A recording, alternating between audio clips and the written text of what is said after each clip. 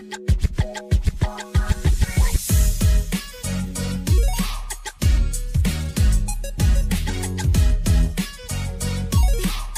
everyone, and welcome back to Getting Fishy with It. I'm Josh.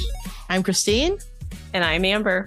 And we have a great show for you today. I think we're going to talk about what's going on in everyone's life. We're going to talk about how everyone's doing. I don't know who wants to start, but you can go ahead, Amber, if you like. Yeah, I'm doing pretty good. Yeah, recently just got, I guess, a promotion or like a new congrats. job. Yeah, sweet. I'm really excited about it.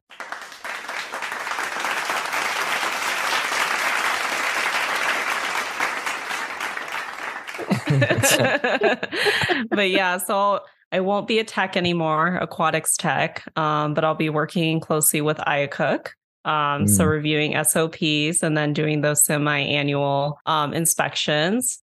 Do you want to explain what Aquatic is, just in case people don't know? Yeah. So, oh my gosh. You're putting her on the spot. This is your job interview right here. What is Aquatic? So it's like basically the regulatory body for the institution. And I think every institution has to have Aquatic if there's any research that involves animals. And so basically they just like oversee all labs that utilize animals for their research, just making sure that the animals are cared for and that they're also, like we're not putting makeup on animals if like there's not really any backing behind it or any use for them. And so basically Aquatic comes in and just like we have to have like when I say SOP, so standard operating procedures, and so making sure that we have a plan for like what these animals are going to be used for and like why. And so that's basically Aquatic for those of you that aren't familiar with them. That's great. I think that any Aquatic would really benefit from your expertise working with aquatic species too, because I think that's always a challenge for a lot of Aquatics, especially when, a lab is coming in or a group of folks are coming in that are going to work with something less traditional that isn't just rats or mice or pigs or sheep or something. So I'm sure you will be a great asset to that group. So congrats. Thank you. Yeah. As far as me, I was chatting with you guys about this a little bit earlier, but our campus is doing these campus-wide or research quad-wide power shutdowns on Monday mornings at 6 a.m. in my building. And that's not even backup power. So basically at like 5 or 6 in the morning, you've got all these like tired managers coming in the morning on Mondays. And Mondays are my day off. So I am not thrilled about this.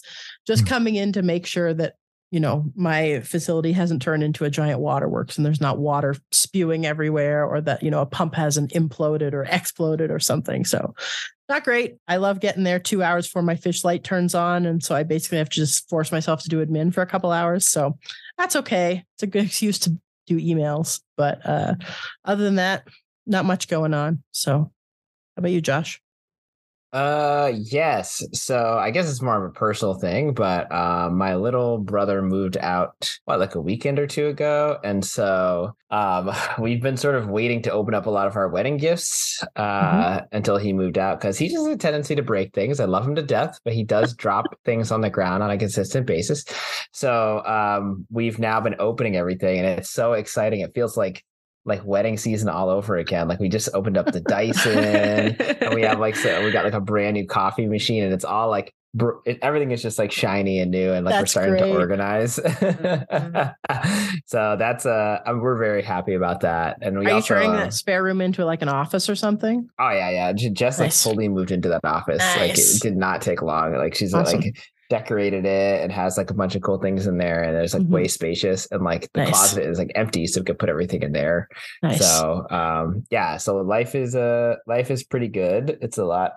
We're getting more organized every day, which is great. And then we'll probably move in February anyway out of this apartment, but still it's like it's exciting to have the space. So yeah. Nice. I think probably the main thing I regret about getting just randomly married in Vegas was, we didn't have gifts. We didn't really get much in the way of gifts because everyone's like, well, you're not having an event. So it's the one thing I'm like, I didn't get a bunch of free stuff, but that's okay. it makes me feel very material, which is like, it's like, oh, But God, hey, if dude. you don't have to pay for a vacuum, that's great. That's like the best kind of being an adult, right? Like, especially when you get like a Dyson or something like that, it makes you feel a fancy. really like, nice air fryer Oh or my something gosh. like that. Yeah. You know? Yeah. Oh, the air fryer. So we sent that with Sam because he uses the air fryer. Like he uses it almost every day for things that I'm like, I don't know why you're using an air fryer. Like he's making like mac and cheese in the air fryer and stuff. Oh, yeah. And so just like anything that I'm just like, I don't know why you needed that. It's just a mini convection oven, right? So like I use it for some stuff and I like it, but like I don't use it for everything. I thought I was very skeptical about it at first, but yeah. Yes. Sometimes. But I will say, so once he left and took it with him, I had like multiple different things that I really could have used it for because it's so good at reheating fries and pizza. Oh, fries. Yeah. So like there's no other way to resuscitate fries except for with an air fryer, I think. Even a convection oven, which I think, is that the same as a toaster oven? Is that the same thing? No. Oh, it's not. Okay. So then maybe a convection oven would do the same thing. But there's something about like the heat with like the airflow that does a good job of crisping it. So this podcast is brought to you by by air fryers. What is it, like Instant Pot? Cuisinart? Yeah. I don't know. Yeah, I gotta say there are these like chicken nuggies you can get at Costco that you can do in the air fryer and they come out fantastic. Yeah. So cannot recommend those enough. It's great. So we will probably, needless to say, we will be buying another air I'll give fryer. you some guidance if you want. I did a lot of research before I bought mine because, you know, as you can see from my mic setup, I did a lot of research. So if you need guidance on a good one to get, I can help you out. Just let me know. I will definitely hit you up for that because like you led me well with the Roku. The Roku's been great. Sure. So nice. you're 1 for 1 right now. So this is good. That's a great track. So that's it. We can, that's fine for updates. All right. Sounds good. We're down one air fryer. So noted. Yes. Down one air fryer. So yeah, in this episode, we were basically going to talk about just kind of relatively casually, just about what our jobs look like working with fish, or in the case of Amber, not currently, but that's okay. We still love Amber. Yep. We still love you anyway. You're still welcome here. We do not judge. And, you know, just kind of how we got to where we are and kind of like our path to working in aquatics in the various ways that we work with aquatics. Because I think our roles are all a little bit different. And we've kind of approached it maybe slightly differently between all of us. So I don't know if Josh, you want to mention what your role is currently, like what you do? Yeah, sure. So I'm the senior. Well, my title is long and stupid because I feel it because I made the title myself. Like I wrote it and then I was like, this is too long to say, but I'm going to tell you anyway. Be loud and proud about it, Josh. I'm the senior manager of aquatic and reptilian life at Columbia University. And yeah, I basically manage a bunch of different facilities. I don't know. It's probably like 8 to 10 facilities now, although I always have to go back and look because we're always opening new ones. But it services something like, I don't know, between 50 and 70 researchers who are all, you know, doing different things with different species. There's a bunch of different species as well. How many? Yeah, that's another thing I have to look. I think it's 7 or 8, something like that. Wait, let me think about this. Hang on. Zebrafish, killifish, betta-fish, elephant nosefish, cuttlefish. That's 5. Xenopus frogs and salamanders. That's 7. I think that's it. So 7. What kind of salamanders? They're called Spanish ribbed newts. Mm-hmm. I'm familiar with them. Are you? They stab you when they're upset with their little ribbies. Have spikes on their little ribs. It's true. It is very true. Nice. Yeah, so those are the things that I oversee. And my job is essentially like facility management. So I don't do any research. I wish I had time to do like little husbandry research projects, but I just do not. But I do mostly just like making sure all the facilities are running smoothly and doing all the training of the employees there to make sure that they're doing, and all those orders kind of come from me for what they do in the rooms. And then anything that's troubleshooting related to the animals, because sometimes researchers have issues, which I'll get into a little bit in the challenges part about what's challenging about that, like animal health stuff and whatnot. So yeah. Sure. Cool. How many folks are you managing like on the average day? Like how many staff do you have? Do you know? Okay, that's a good question. The problem is that some staff there are only part-time in the Oh, aquatics, and right. and some are not. Sure. So there's probably like a dozen, something Like along those lines that I deal FTE with. kind of situation, like full-time Hmm. equivalent. Yeah, Okay, it's probably cool. not fully that many, but Sure. like, yeah, because some of them are kind of half, but that's a Mhm. decent estimate That's for cool. who I'm dealing with. Yeah. Nice. Amber, I know you spoke already about the fact that you had a promotion, but do you want to share anything else about, what your role is currently or what it will be? Yeah. So I guess I can just talk about what I do currently. And so for about a year, I've been an aquatics tech in a lab at Northwestern, and just helping to manage their one zebrafish facility. It's very interesting because this facility, unlike other facilities, is not centralized. And so I'm sure, Josh, when you were talking about being a facility manager, you kind of are part of like this centralized like department. Whereas for myself, the lab is a satellite, or I guess the facility is a satellite facility. So it's not connected to any centralized department. And so I am the one that basically takes care of feeding the fish and then also doing health checks and stuff. And then when it comes to like maintaining the system, I also take care of that as well. I am in charge, I guess, of our undergraduate students. And so we do have some students that come in to either do research and/or also provide care on the weekends when I am not there. And so that's basically the gist of like what I do. I actually currently also don't do any research, which is pretty nice. I just get to focus on the fish and make sure that they're happy and well. But in the next week or so, I'll be, transitioning more into I guess not providing direct care to the animals, but hopefully having a bigger impact on how animals are used for these like research projects and how they're also, being cared for. Nice. I think like one of the bigger challenges that our IACOOK deals with is the satellite facilities. They just find them so tedious. And every time somebody wants to set up a satellite facility, there's always a ton of pushback from the IACOOKs for whatever reason. I mean, Same here. I think things get fragmented. I get it that it can be challenging to try to I don't want to say police, but the police, whatever, monitor. They get very sensitive when you use certain words, right? So you don't want to say police. They don't like the word police, but we do sometimes inspection. use that analogy a lot because it is like, I mean, it's not a great, I guess the best term, but it is kind of like they are enforcing, right? They're the only group that really does enforcement. So there are some parallels there. Yeah, totally.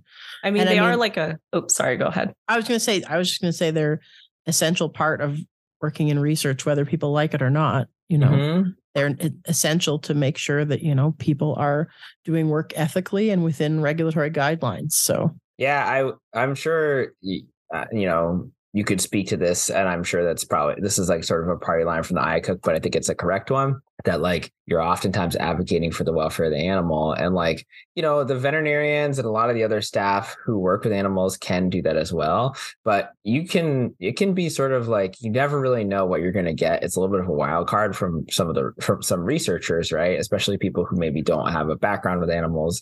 And so they kind of, there are certainly cases in lab animal where they can see animals as just an end to a means, and that's it. And so I think our job and your job is to make sure that the welfare of the animal is at the forefront. And that's like why one of the reasons why we do what we do, I think, which is an important takeaway, especially for people who don't quite understand lab animal. I think that's a good thing to know.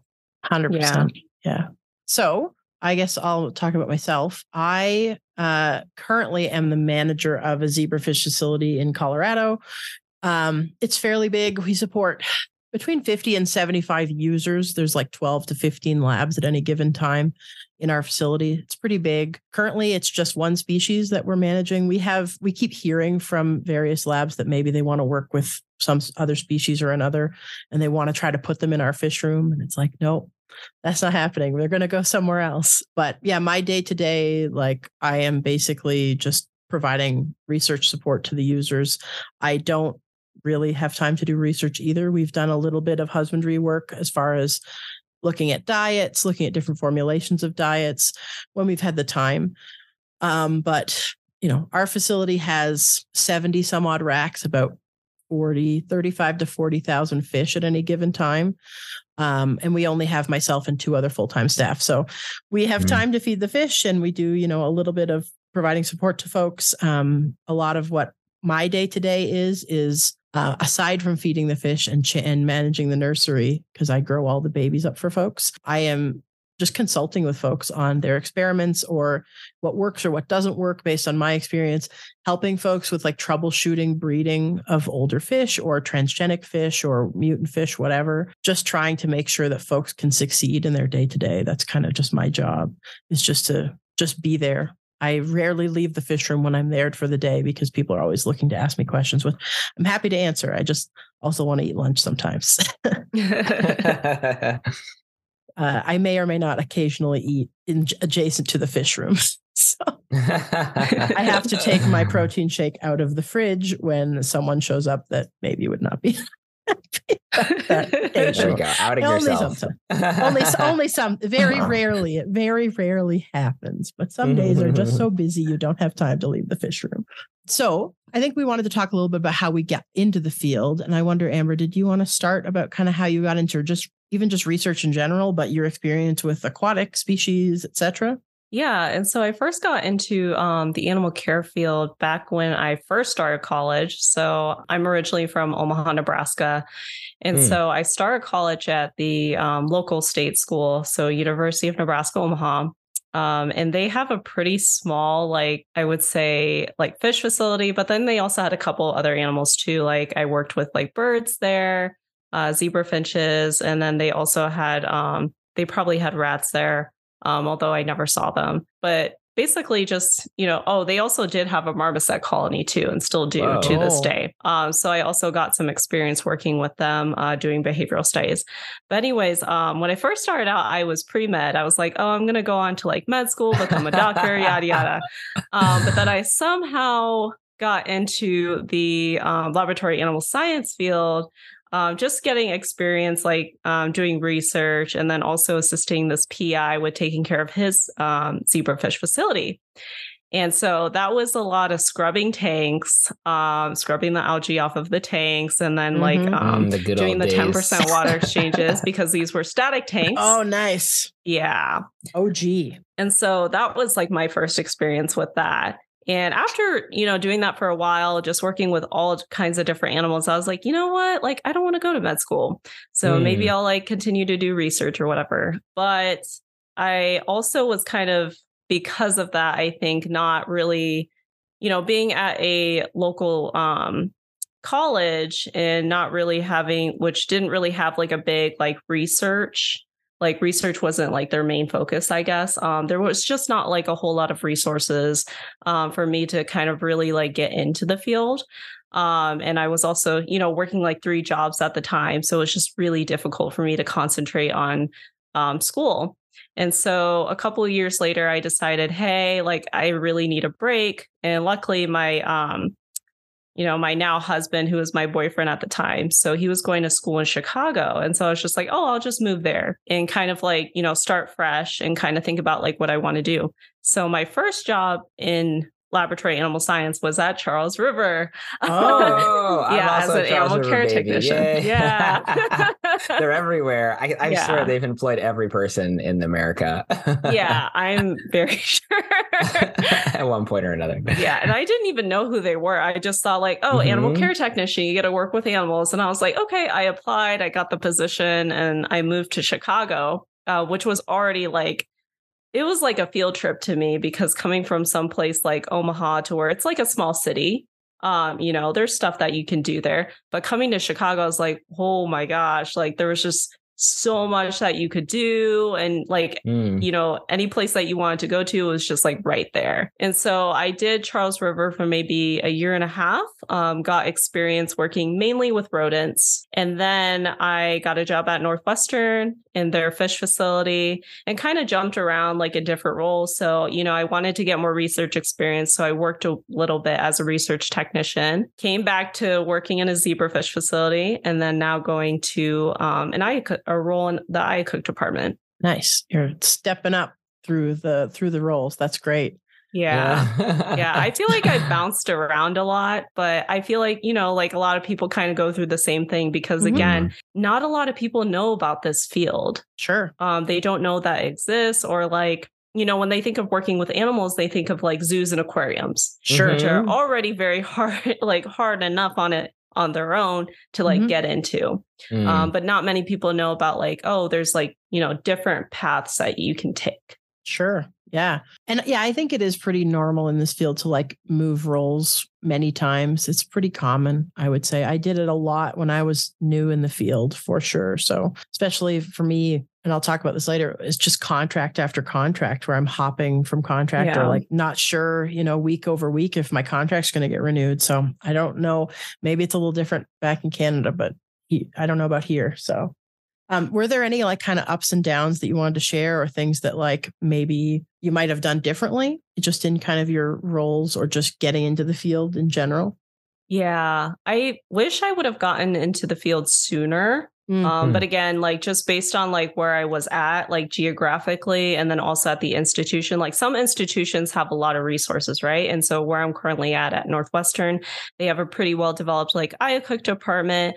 And then they also have like a lot of researchers bring in a lot of money. And so everybody's working on different things with different model organisms. And so that's really cool. And that's something you cannot find, at some institutions that are like relatively small. And so I guess that's my only, main thing I had wished I had done differently. But otherwise, like I don't regret like how I got to where I am now, just because I learned so much about, what I like doing and like what I don't like doing, like which animals I like working with and which animals I don't really like working with. Sure. Yeah, that's great.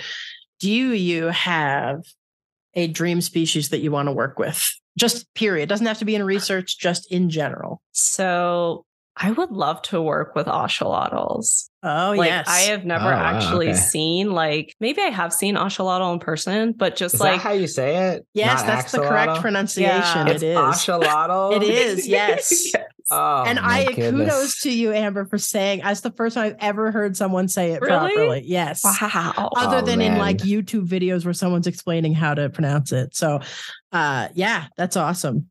So you've never worked with them before or even seen one? I don't think so. I'm trying to think of last time and even at like an aquarium or something like that. And I don't think I have. Like I've seen a zebrafish before. I've seen like axolotl. So I don't know. Maybe I skipped over it.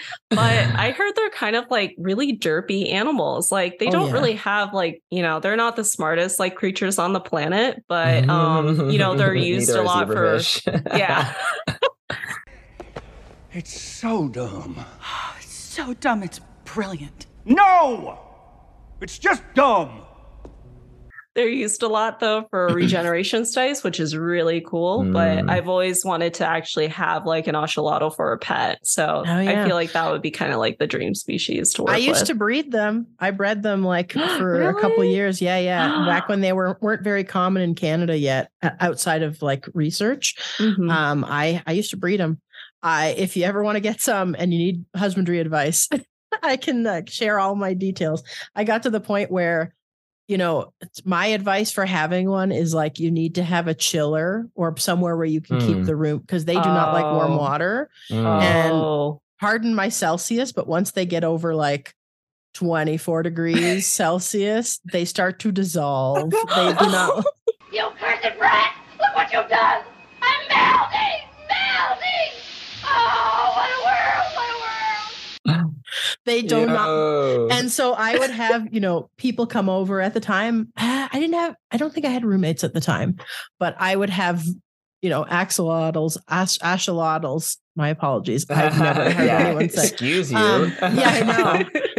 I'm being ignorant. So I would I'd have them in my fridge to heal them, because that would be like if they'd get fungus or something, fridge them. And so people come over and they're like, is there a salamander in your fridge? Like, yes, there is. I don't want to know what I have in my freezer. So, but yeah, no, that's awesome. I think they're very cool. Literally, they need to be kept cool, and they are like super derpy. Like you just stare at them and you're like, are you alive or not? Because, they're not breathing other than passively, right? Yeah. So like, they're just kind of sitting there still. And it's just like, with "Are their you alive or beady dead?" black eyes. They're just Yeah, like yeah, Nothing going That's on in great. the background. Like it's like the yeah. Empty head. Yeah, it's like the heartbeat line, but it's like the when they're dead. Like, Pretty like much, I just yeah. imagine that in the back. 100%. And then they like wave their little like gills, and you're just like, oh, okay, good. You're still alive. Good. Yeah. My husband and I already have names picked out. Nice. Is when we one get of them Osh Ketchum? Who's that Pokemon? No. Oh my gosh, that's a good one. No, I was thinking like one of them would be named Masha'Allah Ali. Oh my goodness. Mashallah. That's great. But yeah. Wow. Osho, Well done. Osh Ketchum. great. Yeah, that's a good That's one. That's great. Shall we move on to you, Josh? Do you want to share how you got it? Sure. Man, I don't even know. I might start a little bit earlier than you. Come with me, listener, on a journey. I gotta do the same. I think. A journey to my younger self, an 8-year-old boy. Yeah, so I was a pretty big fish nerd growing up. I think my mother started like fostering that stuff because she was like, oh, I don't know how she figured out that we liked science, but she got us like bug collecting kits. And before I knew it, I had my first little fish tank with goldfish. And I had a little goldfish named Petey, and he was like, I was just enamored by this little thing. I just was like blown away. I don't know why. I just thought it was so cool. And my uncles, both my uncles, they owned at the time, and they still do own a pet store. It's a different one now, but they had a pet store, and that was my favorite place to go hang out. So I would go there. I would like work all day as like a little like underage employee, and then maybe they'd give me like $20. But yeah, it was a blast, and I learned everything. Like I learned all the scientific names, many of which I've forgotten now. Like so many scientific names of fish that I've just forgotten because I don't like work with them that much anymore. But it just really, I was just so interested in that stuff. And they would take me to all sorts of events, like fish shows. Have you ever been to like a fish show where like there are like live auctions where you bid on fish, which was like so fun. Like you'd like look through, like there'd be like a line, and you'd look through all the things, and you'd write down like, oh, I like this killifish number 99, whatever. And then when it comes up, you'd like go ahead and bid. But I was like a kid, right? So I'd have like $20. So like all these old men would just be outbidding me left and right. I like never got anything, but I was always excited to try to take part if I could. But they would bring me to wholesalers, which was kind of cool because you could see like where all these like giant distributors were for fish like all over the country, which was really neat. They had all the connections. And then I would do things like buy fish off Aquabid, which is like an eBay for fish. But yeah, I was just like crazy about it. And I subscribed to this magazine called Tropical Fish Hobbyist, which I'm pretty sure is still around, TFH. And I would read all the articles in there, and I would get all excited. And I was like, really into discus. It's like a type of fish that looks just like the discus that you throw like in track and field. And they're beautiful fish. They're beautiful fish from South America. And I used to read this guy named Jack Watley, and I would like read all his articles, and he would talk about all these things you had to feed him and how often you need to do water changes. And I just thought that was all so cool. So like all that stuff made me be like, all right, I definitely want to do something in the fish world. But at the same time, I also was like, oh, well, I don't know exactly what I do with my life. So I guess I'm just going to be a doctor because like that's a default easy thing to do. And so I went into undergrad and very quickly realized that like organic chemistry wasn't for me. And like it was just really difficult. So I ended up switching my major just to general biology, which I guess for pre-med you didn't need to switch, but I was gen bio, and I basically did that all through college. And I fish kept there too. Like I had like pet piranhas. I was kind of known as like the fish guy. Piranhas? Nice. Yeah, I had piranhas. They were like really incredibly difficult to keep. They're not as cool as everyone thinks. Yeah. And they're so nervous. They're so nervous. Extremely nervous. So like this is kind of brutal, but like we would get like a lot of like my college friends, we'd be like, all right, we're gonna like give him a goldfish or something, or we're gonna give him some goldfish. Like, I'm in danger. Throw a goldfish in there, and then we'd all like pile in the room. But the piranhas would be too terrified to eat it because they would be like, they would see all of us in the room, right? And so like they'd be freaking out, like going in the back of the tank and like hitting, you could hear the audible sound of them hitting the glass, like trying to get away from us. Mhm. So it was like not so successful. But luckily, don't worry, they ate like lots of like dried shrimp and other things they could eat, which is pretty good. But yeah, I was kind of known as that guy, at least in college. So, but you mentioned zoos and aquariums, and like when I graduated, like that was the first thing I wanted to do. Actually, there is a crazy story. I'll tell you guys this story some other time. Maybe if we have like a fun stories episode, I'll tell you about this. Oh, it's like an insane story where I almost got hired by this guy who was like basically like a convicted felon and like maybe a pedophile. So like most reptile folks. Oh, dude, this was like unreal. It used to be a story that I was extremely embarrassed about when I was younger, but now I think it's hilarious because I was very naive. But anyways, it was a near miss. I did not get hired by that guy, thank God. No one's wearing my skin in Florida, thank the Lord. But I when I was applying to things, zoos and aquariums, like I was like, oh, I'll just work at like an aquarium. Like I have all this knowledge and whatever. But like I never even got like any callbacks, nothing. Like there was no response because like those jobs are like impossible to get. Like there's very few of them, volunteer jobs, a lot of them. So it's like, I was just looking for anything and it just wasn't happening. But I did happen upon, I was lucky enough to find, and I think it was through World Aquaculture Society, but I'm not 100% positive. One of those job boards, I found a job working at the NIH for Charles River. And that was how I got hired. And I was just feeding fish. It was like those facilities, at least the facility that I was in was kind of older. So I was just like spraying down tanks a lot, spraying down racks, doing whatever. And it wasn't a lot of complex stuff. It was basically just like, this is where I got my love of podcasts from. Because once I discovered podcasts, it was like, I just pop a podcast in, like a comedy podcast. And I just have a great time. I had this gigantic smile on my face all the time. And people were like, why is this guy so happy? But I was just like, dude, hilarious stuff is happening in my ears. And I can just, at a certain point, you don't have to think, right? Like you know what you're doing. You're feeding, you're spraying down those old Z mods is what they were called. They were like old bookcases that basically efficient. Yeah, but I did that for 6 months. And then, I can attest to the fact that like, if you are friendly with people and you don't burn your bridges, well, it's more than not burn your bridges because that's like bare minimum, right? But just like keeping your ears open, I feel like establishing good relationships opened up every job that I ever had. Right. Because I was like, I was friendly with some of the temp workers there who worked for Charles River. And then like one of them was like, oh yeah, there's an opening at this other institute called Genelia. It's like a big Howard Hughes funded research campus. And they were like, oh, you should apply there. They're looking to open up an aquatics program. And they just have a little bit there. And I know you like that. So I was like, okay, sure. So I applied internally and I got hired on there. So I was there at Genelia, which is in Virginia, for 5 years. And like, we got to like grow that aquatics program like crazy. Like it started with just like a 1 or 2 standalone racks of zebrafish with just a few tanks on them. And it grew to like a crazy amount. Like it was just like, I think there was probably like 5 or 6 employees all working in the fish facilities. And there was a couple, it was kind of a diverse facility as well. Like there were other species. So there was like dragonflies. And at one point they had squid and like these things called platinarius worms, which is like a saltwater worm. Those things are crazy, by the way.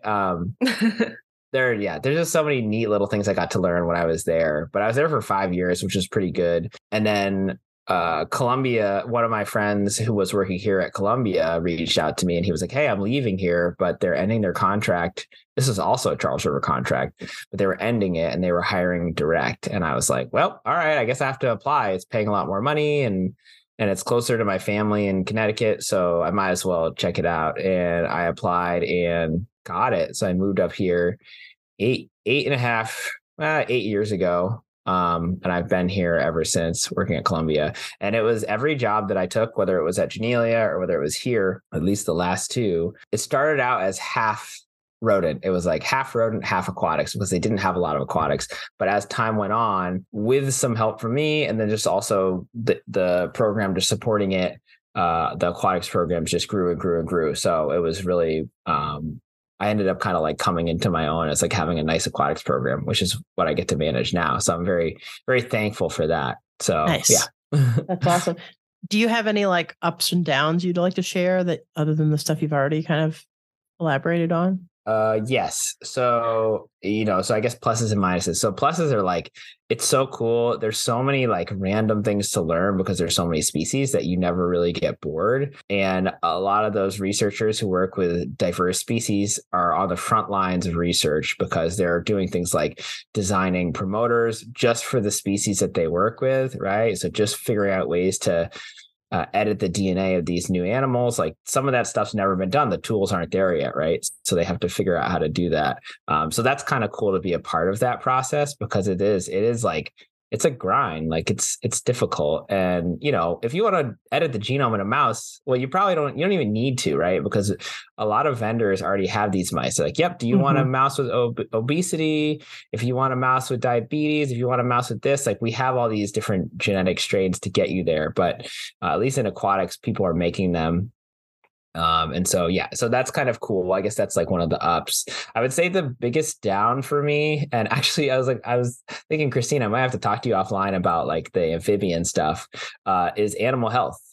Sometimes you run into issues where you're like, okay, great. There is no guidebook for how to deal with animal health issues in a species that is not well used in lab animal, right? You just don't, there's just nothing there. And 100%. So you have to figure it out. Like I'm always Google searching things. I'm like, oh, how do I fix bloat in betta fish? Like, all right, cool. There's like people who are like they're all over the board in terms of what to do to fix some of these things. And you could talk to breeders and some of them are like, yes, well, if you hang 8 crystals by the window at 12 p.m. on a Wednesday. All right, let's do it. Cause like, I don't know, whatever. Like, yeah. So that is absolutely the most challenging part. It's the thing that gives me the most headaches, I would say. So if I could just get that figured out, and that does just come with time. Like over time we do fix some of the problems, but sometimes it's just always, as we get new species, it crops up and it's very challenging. So I would say that. That's interesting. I find that challenging too, but like I friggin' love that stuff. Like, the times when I've been able to develop like anesthesia protocols or like sometimes, you do have to reach into that like pet trade bag and be like, sorry, somebody said this worked and I've tried it and it worked on my fish at home. And then you do it and it's like, well, okay, good. And, the vets are just kind of like, all right, whatever. Yeah, that's what happens, right? Because they're not trained on that. They're just like, okay, cool. And they're trying their best. Sometimes they're usually trying their best. Sometimes they're not, but that's a story for another day. But like, I guess it's interesting. And maybe it's just because I have a veterinary background that like that part of it, even though, the challenges that the animals are maybe not doing as well as they could be. I love having to figure out those little puzzles. I love it. Oh man, so much. Let's switch jobs. I mean, it's just you like have just cuttlefish there, right? We do have cuttlefish here. All right, sold. Let's go. You love the cuttlefish. Oh, that's so cute. They're very cute. They're amazing. I really like those guys. I wish I had more time down there. Yeah. I wish they had more time in life. They only live like 9 months, these guys. Their lives are so short. Yeah, that's totally. just what it is. Like it's live fast, die. Actually, killifish. So we have killifish here. It's an aging model. It's the second shortest lived vertebrate. So they only live like 4 to 6 months. Like their entire 4 to 6 life. months? Yeah. It's like Nothobranchus species or something, right? Yes. Yeah. Nothobranchus. Yeah. They're really cool. They're very colorful. They're from Africa. Yep. But they're sort of, the whole reason why they're like that is because they live in these like ephemeral pools, right? There's like the joke is like an elephant walks by, punches a big print in the ground, and then like the rainy season comes, and then like any eggs that are in there, like they hydrate and immediately, because their eggs go into diapause, right? So they like sort of completely pause, and then they hatch out, and then these fish are like, all right, cool. Like I got a 2 months before the rainy season's over and it dries up. So I got to get to adulthood, find a mate, and like make new babies. Yeah, I see. Right. So that's the whole idea. So it's a really cool adaptation that they have evolutionarily. So speaking of TFH and those various magazines, do you remember as a kid seeing ads for killifish eggs in those? Yes. Because you could buy, you could get in the mail like dried killie eggs, and you'd like rehydrate them, and then you had fish. Yeah, it was like, because just they're add super water. easy to ship, right? Because you could just ship them in like a little bit of moss. It's like slightly hydrated. Yep. And then that's it. They come in like a little envelope. And I raised mine, and they're like, yeah, they didn't do as well. So when I was a kid, when I did that, like I would order them, right? And then I was looking up, like, how do you keep these things alive? Because they're so small. And like the internet's like, microworms. You got to do microworms. And I'm like, what the hell is that? And it's like, basically make oatmeal and then just like put it on the windowsill and like let it get rancid and like put this culture of microworms in it. And like my mom just like put up with all this stuff, I guess, because she was like, I guess someday he'll just be a scientist. Like, so we're just gonna let this disgusting rancid oatmeal just sit on the I had vinegar eels. Gross. That was my vinegar thing eels, as a kid. okay. Yeah, I had vinegar eels. Like my room smelled like vinegar. Dude, it's so, what do we do to our parents? Thanks, parents. Thanks. Are there any things that you would have done differently, Josh? No, actually, It's crazy. I was thinking about this and I don't think so. I feel extremely lucky to have gone on the path that I did. And like every new experience that I got, I was like, wow, I'm just really lucky. I was there at the right time. I talked to the right person and it worked out really nicely. And even when I was here at Columbia, like it has great benefits. So I was able to do my master's in biotech. So I got shored up by like molecular biology a little bit more and stuff, which is good. Just understanding a little bit more about the genome and how we sort of mess with it and how we can edit it, because that's just such a huge burgeoning technology and it's going to be part of modern medicine forever. So I think I'm very, very lucky. I feel very fortunate to be where I am. So that's why I'm always in a good mood. Nice. That's awesome. Do you have a dream species you want to work with? Wait, let me say one thing. Oh, sure. There is part of me once in a while that is like, I don't know. Like so I'll take that back. Okay. There's a few times I'll retract this, scrub it from the record. I do feel like there are times when I'm like, would I have wanted to go to vet school and then specialize into aquatics afterwards? Right. Because you do have a certain level of power, prestige, and like ability to move up in institutes. Like 100%. Where you're sort of limited a little bit by your degree. So that is one thing that I sort of have regrets about. But at the same time, like I might have done it and had regrets the other way. So like, yeah, I don't know for sure. But it is something where I'm like, I always kind of wish, right? I would say that, Yeah. Yeah, I get that feeling too. That might also be my regret. So, well, one, it's never too late. And then two, just like, being in this field and understanding that there's so many different like areas within laboratory animal science. And so just having like the vets or like Ayacook, and then also like in my case, CCM. And so the people who, do facility management and also take care of like the animals and such.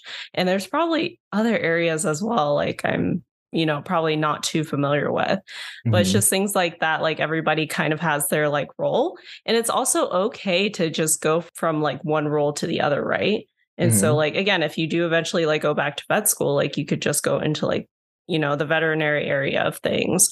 Or if you want to do like more Ayacook stuff, like you could do that. But it's just really interesting how like some people like yourself, I feel like it's a very like straight path where it's just like, no, I'm going to like, work with like the animals, like I set out to with aquatic animals.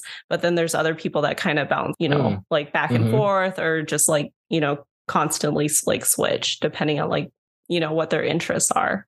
Yeah, I know someone who like, he like worked aquatics with me, and then he moved out and did like, he was doing surgery for a while. He was doing like rodent surgery. So he was doing that, and then he was like doing something else. And then eventually he circled back around and became like the aquatic supervisor. So it was like this circuitous path to go back to aquatics in a way, but it probably taught him a lot of stuff, and maybe it taught him what he did and didn't like. So yeah, I mean, I think I do appreciate you saying what you said about vet school. I think that ship has sailed just because I have made a couple decisions regarding that. Like, I don't know, not that I'm old, but 34, like I just don't, like to go through. I'm crying now. To go, to go through like vet school and then residency. That's like, it's basically like a 7-year commitment straight up. And then you're starting at square one with your first job. And I like where I'm at. So it's like, you never really know, but who knows what the world will bring. Yeah. Okay, let me get back really quickly to just, Sure. So you asked me what dream species I would work with, right? Okay. Man, it's hard to that's pick a good one, question. right? Like it's really hard to pick. I feel like one that I was sad I missed out on after I left Genelia. There were 2 actually that I was sad. They had clownfish, which I thought were really fun. And I also wished I had worked with they had pygmy squid there. Oh, so interesting. But I did get the cuttlefish later on, which is pretty cool. But there's something about pygmy squid that I found very cute. Yeah. So, yeah. Were they breeding clownfish there? I don't think they were breeding them. Okay. I don't remember because it takes a little bit more energy to breed them, but I think they were they're cheap enough to buy. And they were looking at this dynamic of hermaphroditism, if that's the right word. Because just, I guess for the layperson, I believe when you have a bunch of clownfish together, typically it's all males and then the dominant one becomes female. So girl power. And the dominant one becomes female. And then if that one dies, then I think the next dominant one becomes female. Like, I think that's how it goes. I could be wrong about that. Yeah. So correct me if I'm wrong. Have we seen the Finding Nemo? Someone said that too. They said technically Nemo should have become female or something like that. Or whatever it was. Yeah. Because sorry. No, I think the term like, it's not facultative. It's like protandrous hermaphrodites or something clownfish are. Okay. But yeah, it's basically that's what they do. But I mean, marine fish in general, their reproductive strategies are wild. They're so cool. Incredible.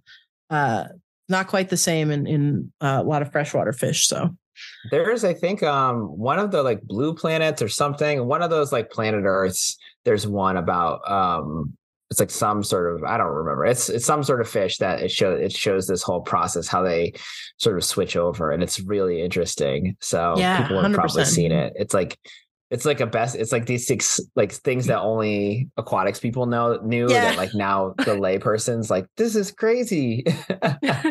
Although if one more person comes up to me and tells me that the megalodon is real, I'm done with them. People will continue to tell me like, oh, the megalodon's out there. I'm just like, guys. Yeah, somewhere in a trench. Well, it doesn't help that there was a fake documentary about it. That's what I mean. And mermaids. There was a mermaid. mermaid. Oh my gosh, the mermaid one. I am still muted on Discovery Channel's Facebook page because I complained about the Shark Week and like megalodon stuff. So I can see their post, but I cannot comment. And I wasn't really rude. I was just like, you guys are supposed to be doing science, and what is this? And no, Discovery Channel's become like trash. Hey, the Nat Geo's like Shark Fest is way better than Shark Week anyway. But that I'm getting. Oh, okay. This podcast is brought to you by National Geographic. I'm just kidding. And banned by. Banned by. We get someone from Discovery on here to explain themselves. All right. So, Christine, let's get into how you got into the field. Right. I want to hear. So I don't know if you guys can see, but in like the Discord, I just shared a picture for you guys. I don't know I think it uploaded, but have a look at that. So much like Josh, I have a like background where as a little kid, I got into fish. And so I immediately my grandfather had an aquarium when I was like, I don't know, 6 or 7. And I eventually just started keeping fish. We would go to the library and get like every single fish book ever. Yes. And that was like the thing I would do. And then eventually my parents would like because my parents would buy me whatever book that I wanted. They didn't have any money, but they would buy every single book, like Scholastic Book Fair, all the books, the rock tumbler, all that kind of stuff. They're like, here she comes. She's got a basket. It's like I'm going to get everything at the book fair. But I very quickly got into like breeding fish because I found a book on like breeding swordtails and breeding like live bearing fish and angelfish and all this different stuff. So that logo that I put on Discord was like the logo I made back in the day for my like price list when I would go to pet stores as like an 11-year-old kid. Oh, you don't see it? Hang on. I don't think it came yet, but I'm excited to see it. There we go. Oh, there it I think is. it's Christine's Little Angels. You drew that? So cute. yeah, I think it's like a composite of like stuff that I drew and then also like some sort of like clip art from back in the day. Because this was like the 90s, right? So anyway, Incredible. I bred angelfish. I bred like I think swordtails were like my first thing I ever bred. And like I made all these different like color variations or whatever. And I would just go to the pet stores. My mom would drive me to like the pets. We lived in a rural area, but we would go like the big thing was to go to town to go to like Big Al's fish store, which is a chain back home in Canada. So we'd go there and you'd be like, oh, here's all these swordtails as credit so I can get one ram, German blue ram or something like that. Just to bring it home and have it die within 2 weeks. Dude, that was like tough. that was the toughest, like having to bring one of those home and have it just like drop dead. It was wild. But I had those German blue rams or electric blue rams or whatever. But yeah, so I was breeding fish like in elementary school into high school, drove my parents crazy having like aquariums in every single room in the house. Vinegar eels. Yeah. And I had, aquariums in every single room of the house. Like even the bathroom had a like grow out tank for swordtails in it. Oh, wow. Hallways. Did you ever do the mosquito larva, like the bucket outside? Because I found and Daphnia from like a lake. I found that you could put like let's say like a couple pairs of guppies outside in like a big container and just leave them out in like the outside. Yep. And mosquitoes come and lay all their eggs, and then mosquito larvae hatch in there, and then the fish immediately eat them all. So they're really well fed and they do super well, and they usually spawn it. They usually breed in there. So like you at the end of the summer before anything froze, of course, you could just net them all out, and you have like 50 new fish or whatever. These were the days before West Nile. So. Right? Oh, okay. Standing water is kind of poo-pooed now. You can't really. So yeah, that was me like as a little kid. And then I went away to university and like sold everything. Like I didn't keep any tanks or anything because I moved away. I moved as far away as I could afford to. From I moved to Ottawa, which is the capital of Canada. So I'm originally from Canada. If people had guessed from my accent, I don't know. You said I went to university. That tipped us off. Oh yeah, that's true, right? Yeah, university and college are two very different things in Canada. They're very, very different. They're completely different. Okay, there we go. Yeah, uni. That's British a little bit. I don't know. But I went to university for computer science because people were like, "Oh, you're good with computers." And like girls don't go into computers, so why don't you do that? And I did. I hated it. I'm very bad at math, and like I didn't find out until second year of university that I have a math learning disability. Like I actually went and got a learning assessment done because they're like, "How are you failing everything? You did so well in high school." Never mind the fact that like maybe I wasn't going to class so much. I don't know. I was like free and living on my own with roommates in like a dorm. It was very like hard to adjust because I'm an only child. So it was just like, I can do whatever I want, whenever I want. And I mean, I don't drink or anything. I was just like, let's go to the mall. I don't know.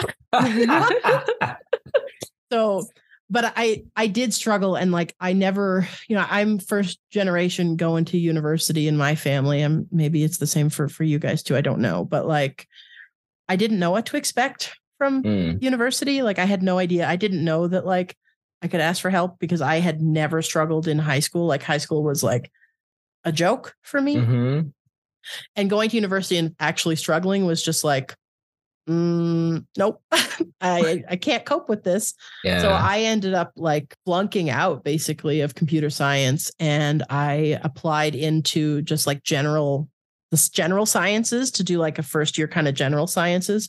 I don't know if that's a thing here, but in Canada you can do just like a first year that you take kind of a little bit of everything and then you figure it out.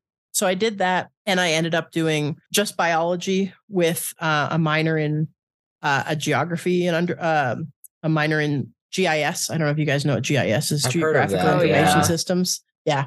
So it's like digital cartography and like remote sensing and all that kind of stuff. So that was like a little bit of like scratching the computer itch because there's a lot of like coding and that kind of stuff in that. But that's a whole like life that I didn't kind of go down the path of, even though it's like still growing really immensely. And I have a really good friend who's actually in that field still to this day and does some really cool stuff with like space imagery and such. And it's really badass. But I ended up doing biology, and my first experience with like lab animals, period, was I was in my undergrad. And at this point I had transitioned from, I kept some fish. I got into the fish club in Ottawa, which was great. Really great community of folks that just, the nice thing about aquarium clubs anyway, at least in my experience, is unlike the reptile clubs where everyone's just fighting with everyone, the fish clubs, everybody's just kind of trying to help everyone and like share their experiences. I don't know if you ever experienced that, Josh, but generally people were pretty good about like, oh, I'm keeping these Lake Victoria cichlids and like, here's my husbandry data, so that was really great. But then I started keeping reptiles. I started with like crested geckos and then snakes. And I got kind of excommunicated from the fish club because a little group of us kind of like broke off and become reptile people. And it was like, you're out. I was like, okay, bye. So I got keeping Steve's reptiles. making enemies everywhere. Discovery Channel. So bad. I'm a terrible person. I'm a bad person. It's fine. Oh no. But so I just happened to be talking to a lab partner in like animal form and function, which was like my favorite undergrad class. And shout out John Hodgman, not John Hodgman, John Houseman. John Hodgman's comedian. Houseman was my prof. Shout out John Hodgman if you're listening. He's great. So my like one of the TAs in the lab heard me talking about like keeping reptiles, and she came over to me and was like, "Can you please help me with my bearded dragons?" And I'm like, "Yeah, I sure can." And that's when I met my like eventual future boss and learned about like how they were keeping like anoles, brown anoles, and they were keeping bearded dragons. And they hadn't designed the experiments very well, and they didn't realize just how quickly bearded dragons grow, like really fast. And so they had designed the arena for baby bearded dragons for this study. So my job was to pull the legs off crickets so that the crickets couldn't escape, because that was going to be a big problem. So I had to pull the legs off all the crickets that I fed to everything. Wow, which brutal. That's pretty really awful. And I had to weigh out or count out how many crickets, because they could not have these bearded dragons grow. It was bad. They had to just like grow them as slowly as possible so they could get this study done. Okay. Which was, not great. And then, I ended up eventually just kind of moving on from that. I think eventually one day my card access stopped working. And then like I never heard from the TA person again. Like it was very weird. Oh. I think we both at the time had like a lot of like personal stuff going on, and we just kind of like drifted apart. I wonder what happened to her. Anyway, I hope she's doing well. All the best, Alana. If you're out there. Yeah. We wish you the 100%. best. Yeah. And around that time I was finishing my undergrad, and I was like just totally burnt out on school. Like I didn't have a good experience in undergrad. And I just was like, I had taken all these credits because I was interested in like geography and geology and biology. And I just like kind of went to the undergrad office and was like, here's all my credits. Like, can I cash this out? I just want to go. Like, please just let me leave. So I didn't do an honors project or anything. I got a 4-year like BSc in biology with a minor in geography. And I just was out. And like that fall, I had applied around that time to go to vet tech school. So in my home province, vet tech school is in a college. It's like a 2-year program that gives you a certificate or a diploma, not a degree. So I went to vet tech school, and it's a 2-year program. In my first summer in vet tech school, I did a internship at McGill University in Montreal, where they basically like, it was a really cool program. Like I thought it was I hope they still do it.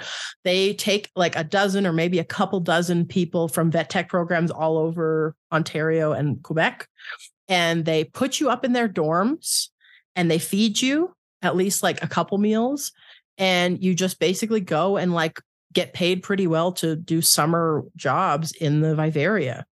Cool. And it was great.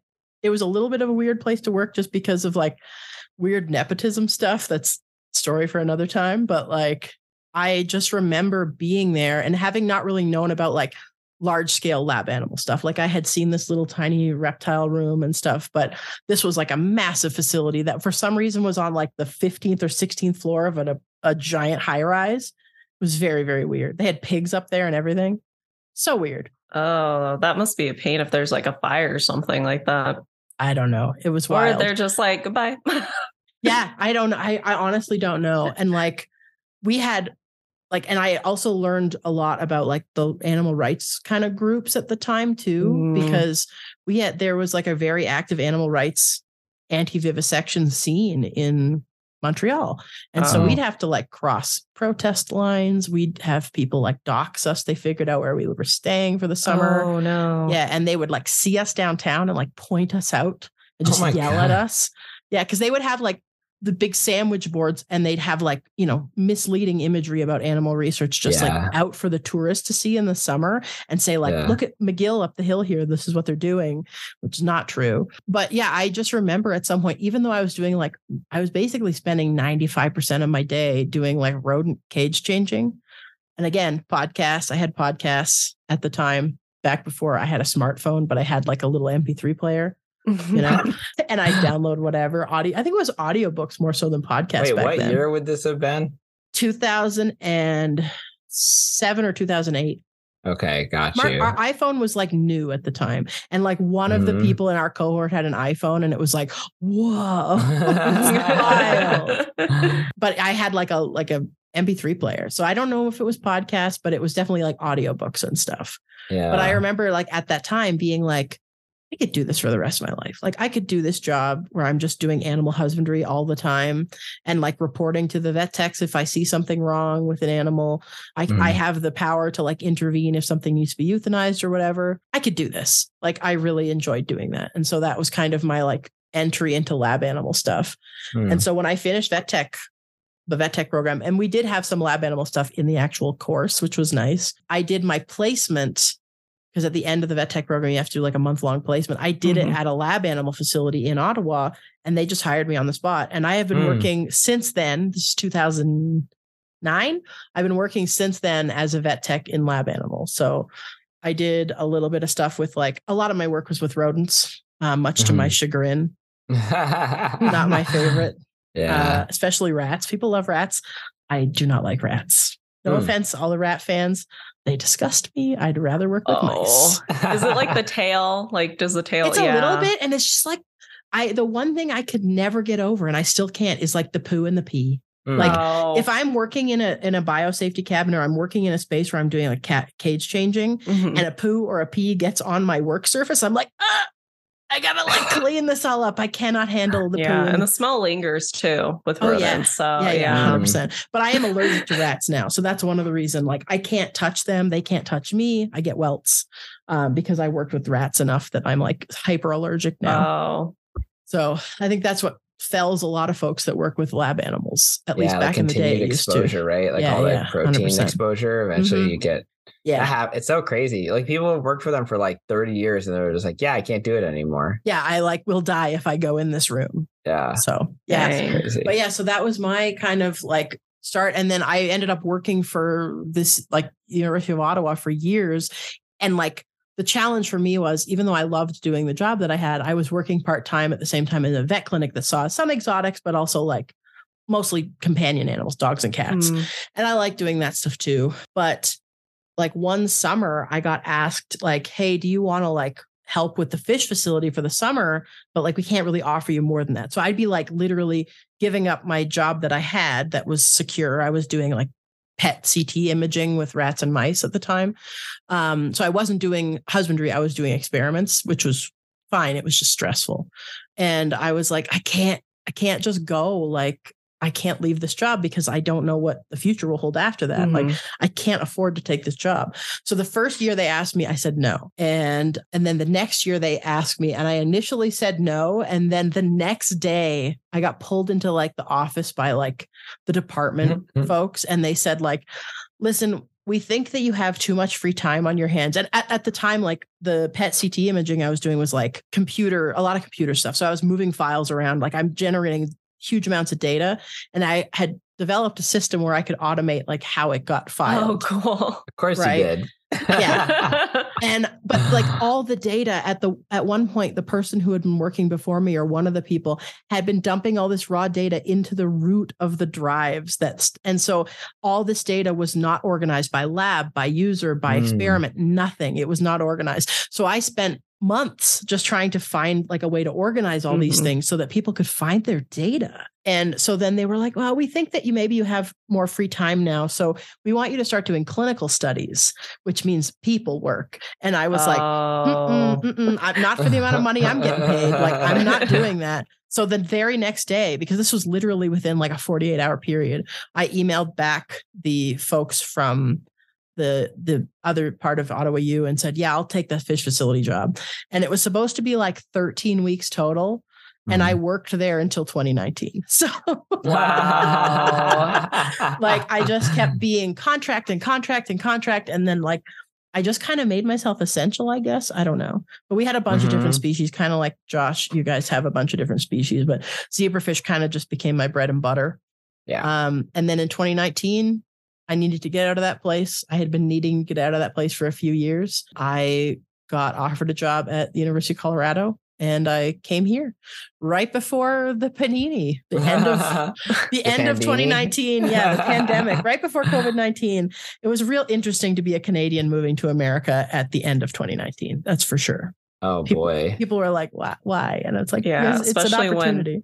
When people are just like, we should move to Canada from the States. Yeah, it rose-colored glasses when you're not living in Canada, but I don't know. Very much so. There's challenges there too. Sure. But yeah, and I don't know, ups and downs. I would say that I had a lot of challenges just with like doing what other people thought I should do, especially early in my life when, you're first going away to university and you're just kind of like, yeah, people say I should do this. And like, that was a huge mistake. Like I should not have done that. And I think if I could go back and change something, I would maybe have also done the whole try to go to vet school thing. Like I love being a vet tech. I love animal health stuff. Don't get me wrong. And I am not one of those vet techs that gets asked all the time, so when are you going to become a real veterinarian? You hear that a lot, but wow. I haven't, but thank God. It's messed up.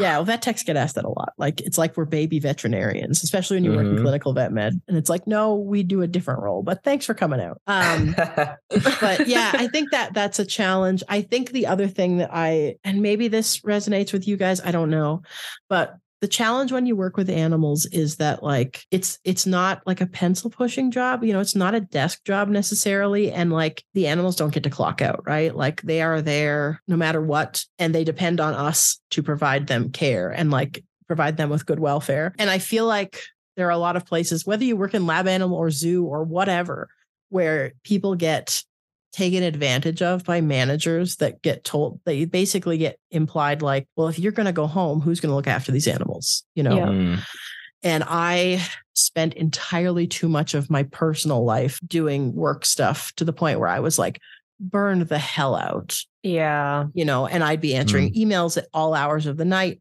I would be sleeping at work sometimes because of like, demands of the job, which I can play it off as being fun. And like, I am a relatively like funny person. And like, I joke a lot about stuff, but that also means I'm a broken person. Right. So, yeah. So I don't know. I think that was the challenge for me, was that like, I see folks that I work with now, not my staff. I don't let my staff do this, but like, I see other folks that are new in lab animal. I saw it in vet tech too, where they're like super keen and new, and they just want to like do the best they possibly can. And they're just going to burn themselves out, So I think that's probably one of the harder things. And I think one of my favorite things is, doing anesthesia and stuff, like being able to use my vet tech knowledge in ways that like people don't realize. Like I train people on anesthesia and how to like tell the different planes of anesthesia in a zebrafish and when it's appropriate to do surgery and when it's not, So I love that kind of stuff. I think that's great. And I think I'm going to be a heretic and talk about what species I'd like to work with. I don't know what you're going to say. Really I love hoofstock. I love hoofstock. What? Like, I love bovids. I love bovids so much. Not cattle necessarily. Cattle I are can fine. never guess the things that you're into. Like there are certain things that you're like, oh, I'm not a fan, and things that you like. When we were at the zoo last time, you had really strong opinions about animals. I was like, I don't understand why she hates this animal. I do not like pinnipeds. I do not like pinnipeds. I do not like primates. Wait, okay. So what are pinnipeds? Like, remind me. Seals and sea lions. Oh, okay, gotcha. Do not like them. I will walk right past them. I will like get the heck by. It's kind of boring. I don't like them. I don't like them. I never like them. I think because they're dog-like, and I don't like dogs very much. I don't know. No offense, you dog owners. Bye, listeners. See you later. I am a cat lady through and through, so that's part of the problem. But and primates, I don't like primates because they freak me the heck out. Like, they scare me, and I don't like looking at them. Yeah, they had primates at McGill when I was there, and I only briefly saw them because you know all of the health and safety stuff you have to do. Like, there was a very specific group of people that could work with them because of all the risks to your health. So, but yeah, I love antelopes, and I love, okapi and giraffes. And if I could work with those animals, the other animal that I would love to work with would be cheetahs. I friggin' love cheetahs. Oh, cheetahs are great. I love cheetahs. And if I could ever pet a cheetah, because they're even though they're big cats, they're often used as an ambassador animals and can often be free handled, and it's safe, unlike say a lion or a tiger. If I ever got to touch a cheetah, I think I would cry. I cried at the alligators at the zoo. Okay, somebody please make this happen for Christy. So Josh went with me to the Audubon Zoo, and I got very emotional at the alligators because I love alligators so much. I think I would also like to work with alligators. If I was talking about an aquatic species, American alligators, oh boy. Alligators are, you were very excited about, and there was a lot of well, it is a zoo in Louisiana. There's going to be a lot of gators. They probably just wander onto the property and just stay there. It's amazing. They throw food over the edge every day. Yeah, big steaks. I'm gonna stay here.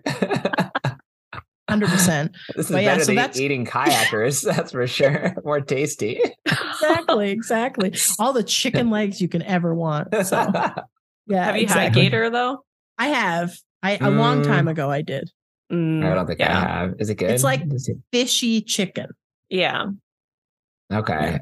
Even though I love them, I'll still eat them. I don't care. Are they invasive? I feel the same way about fish, actually. Yeah. People are like, are you okay with eating sushi? And I'm like, they'll apologize sometimes. I'm like, I was having sushi. Like, oh, I'm so sorry, Josh. Are you okay? And I'm like, no, I like fish. And I also like eating fish. And I like fish. I like all the fish things. That's so funny. No one ever says that to me, but I'll be like, I'll pretend I'm offended, and they're like, oh my God, I'm so sorry. I'm like, I don't care. I wish I loved fish. I don't eat fish, and I wish I did. I've tried it so many times.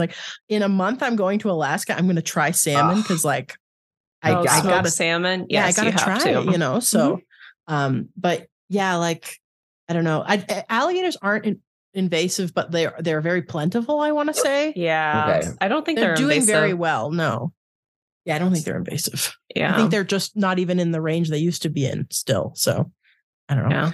I mean, they're literal dinosaurs. So, man, older than dinosaurs. Yeah. Is it too much of a departure to talk about invasive aquatic species? Because I was watching a video on the Asian carp that are just taking over everything. Oh, yeah. Seeing these jumpers. And I knew about them, but man, this was a vivid video of just thousands of them just jumping as they go through. And I just thought that was so interesting. Have you ever seen one up close?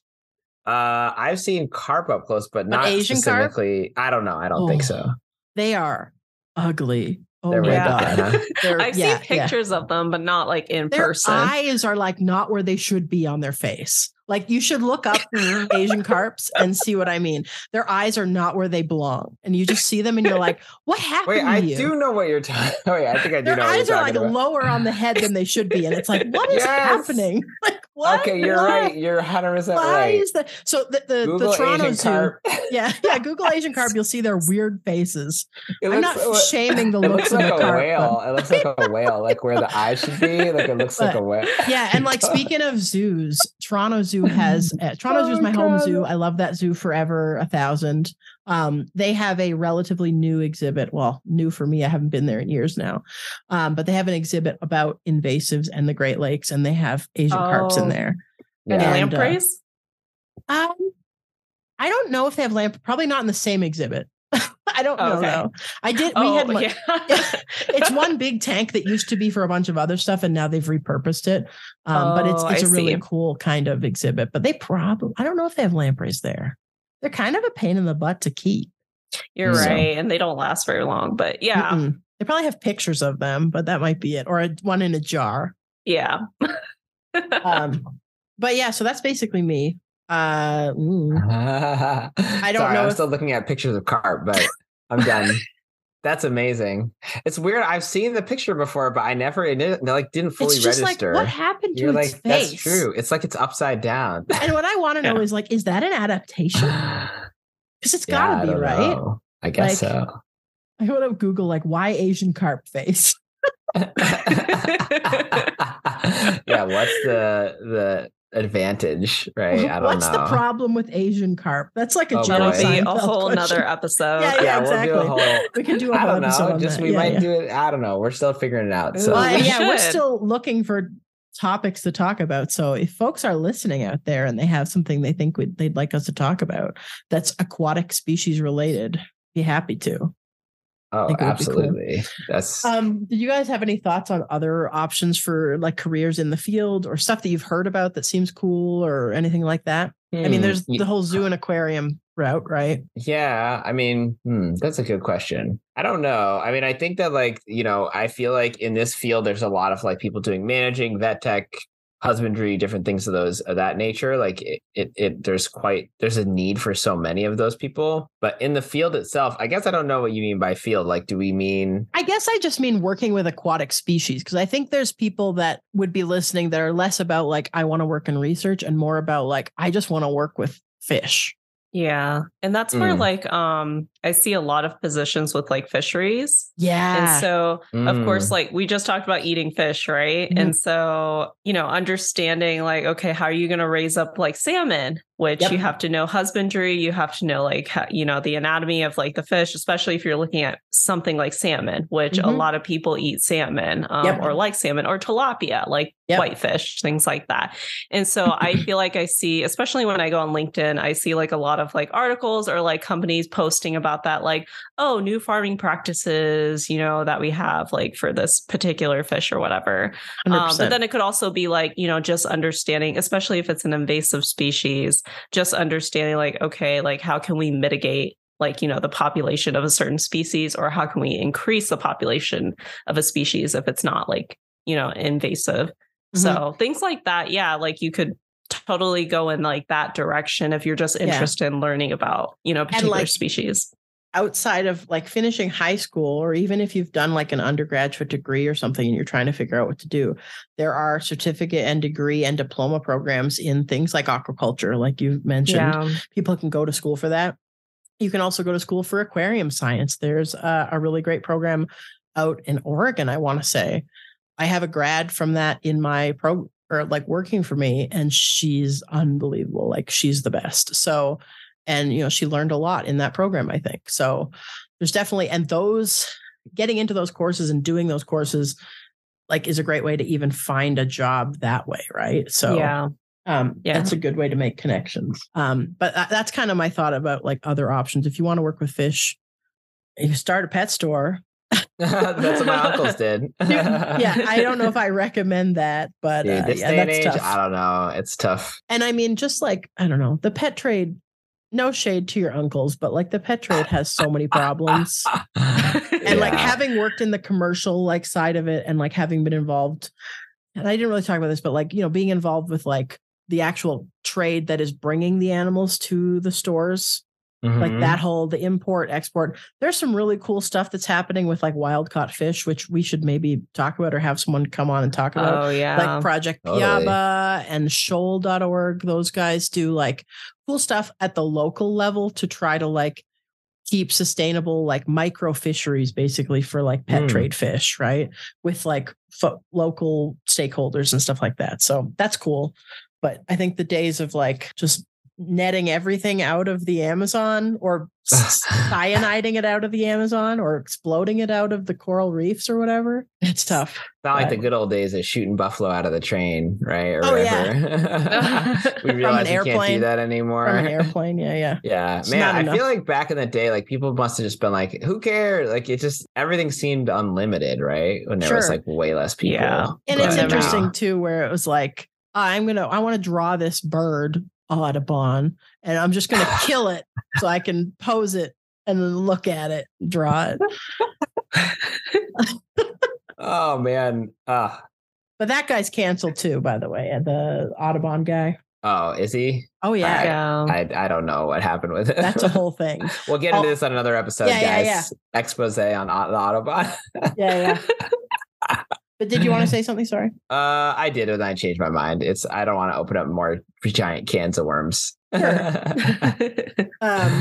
But yeah, I was just wondering about we kind of talked about how we got into our respective areas of the field of research. Was there anything we wanted to share about tips that we have for folks that maybe were looking to get into research or looking to work with aquatic animals in research and how to do it, how to find those resources to apply for jobs? I think it's really important to make connections with people who kind of already are in that field. So, whether it's either of us basically, or just other people, and just kind of trying to get into those communities, right? So if you're looking more into the zoo and aquarium side, you obviously want to try and hook up with people that work in aquariums and stuff, or if they work in fisheries, or if they work in laboratory animal science. And yeah, I think it was either Christina or Josh maybe that brought up the fact that they, you've gotten to where you are at because of those connections. Mm-hmm. And That's me, yeah. And that really goes a long way. It doesn't even matter.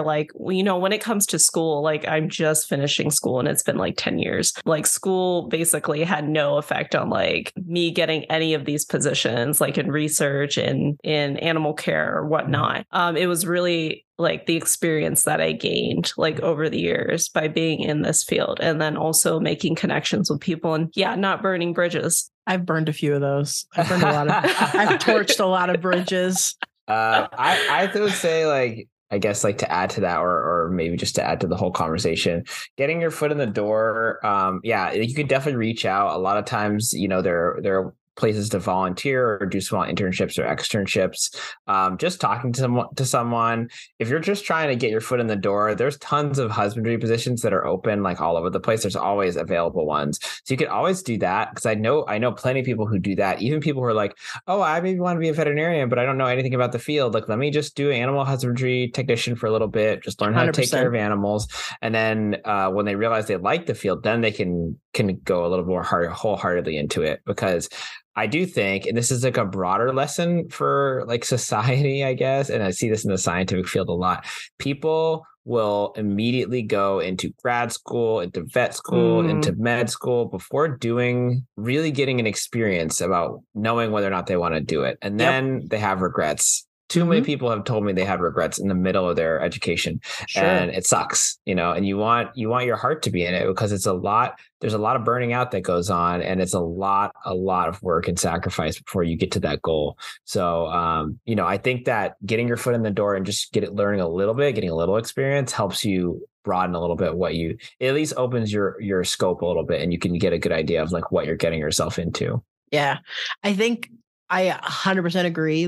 When you're working with animals, when you're going to do a job that will involve largely working with animals in some capacity, if you don't familiarize yourself with what that day-to-day is going to look like, as a veterinarian, you're not necessarily going to be changing mouse cages all day, but you may be up to your elbows in animal poop or something, right? If you cannot get yourself to a point where you like working with animals and that you're comfortable doing things like euthanizing them sometimes, maybe more than sometimes, maybe quite frequently, you really should find something else.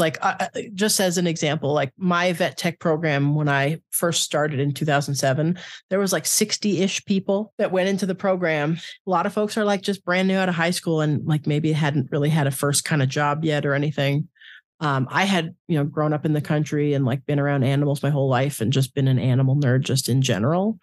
And I was like totally comfortable. I grew up in the country. I was comfortable with euthanizing animals. Like we did it all the time. It was fine.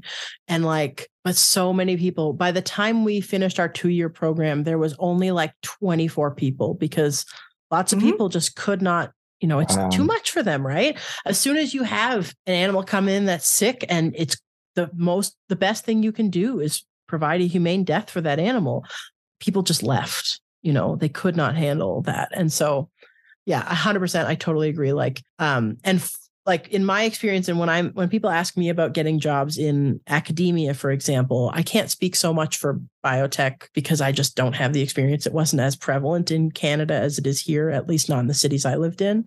But I just tell folks like, you don't necessarily have to move for a lab animal job, especially if you want to get your foot in the door. Just look at your local colleges, universities' websites and look at their job postings and see what you can find. And even if it's not the species you want to work with immediately, it's a great way to get your foot in the door. You can get certifications with lab animal organizations and move your way up there.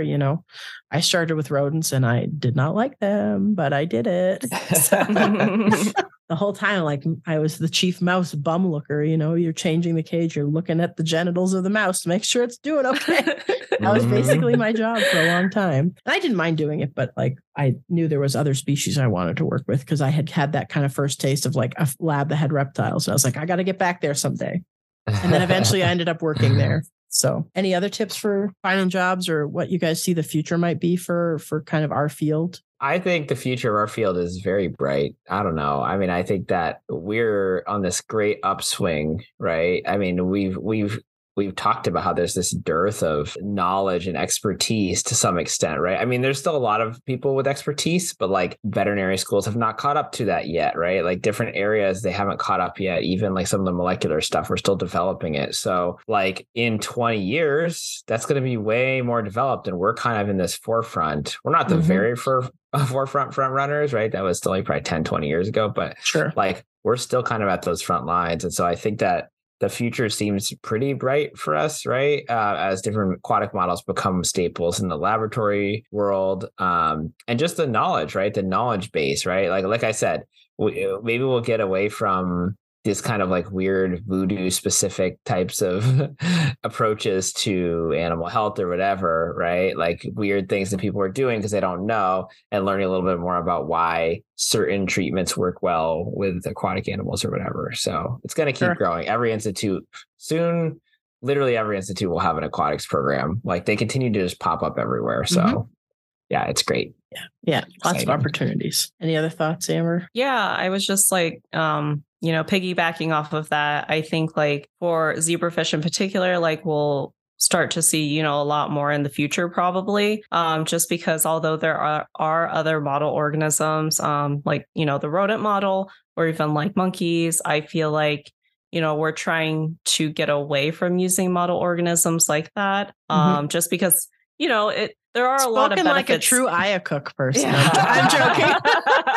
Actually, I was going to say the same thing, but yeah, go ahead. Sorry. Yeah, but there are a lot of benefits to using zebrafish versus like, a non-human primate.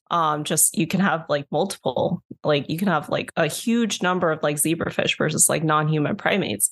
And then like you mentioned before, Christine, like there are a lot of like, things that you have to be like specifically trained to work with non-human primates. Whereas like, working with zebrafish, it's honestly like not that difficult. And then in terms for like the entire field, like, yeah, I just also going back to when you were talking about like clinical trials, Christine, like we are so far from just using like anything computer generated. I know, Josh, you're like, oh, AI is going to like take over the world someday. And Chat GPT has joined the chat. Yeah, GPT.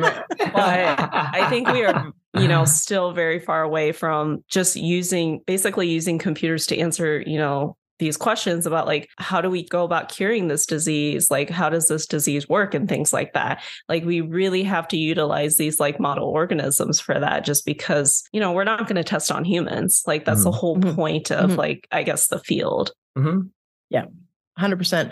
And yeah, to give the like, million-yard view, I think the future of our field eventually is the cessation of using animals in research, but we are nowhere near there yet. Right. But like, our job in the meantime, when anybody joins this field is to make sure that we're providing the best possible care and good welfare for these animals using, you know, up-to-date science and like up-to-date husbandry methods and everything, right? So I think there is a lot of stuff we still need to learn about, you know, nociception, like pain in these animals. Like I have folks that I have worked with who will pull out a paper that says fish don't feel pain. See, this paper says that. By and George it's like Washington. Oh no, yeah. Oh, Yeah, God. from the 90s. Much more. No, it's much more recent. There was a guy who, Oh like, God. I'll tell you about him another time. Who's like, Put him fish on don't feel- blast. No, I'm kidding. We'll do it another time. I'm too scared. Anyway, this person does do good work overall, like very good work, but like the fish don't feel pain fighting with like all the women scientists is a little problematic because, you know, generally a lot of this welfare and like pain research that's coming out of like aquatic animal stuff comes from like predominantly female researchers right now. Huh. And when people respond to their publications by not even addressing them by their like professional titles and just calling them by their first name, and it's just like, this is a problem. Like no one would ever do that to a dude that published the same things. You know what I mean? So that's a whole tangent. But anyway, so I do think that like, you know, we will see things moving more and more to zebrafish embryos, more and more to, you know, doing, you know, high throughput stuff with the zebrafish that maybe we didn't think of using or weren't capable of using before. So yeah, lots of molecular stuff too. And maybe other aquatic species too. Maybe zebrafish will lose their time in the limelight eventually. We'll all be working with worms. I had to do that this past quarter. It was not fun. Oh no. Ever tried picking up a worm? I mean, depends on the size of the worm. I don't know. When fishing? Wait, like an earthworm? Or some other kind of worm? C. elegans? Like a sea. Flying Yeah. now. C. elegans. Oh, Yeah, God. yeah, C. yeah, yeah. elegans. Yeah, that seems difficult.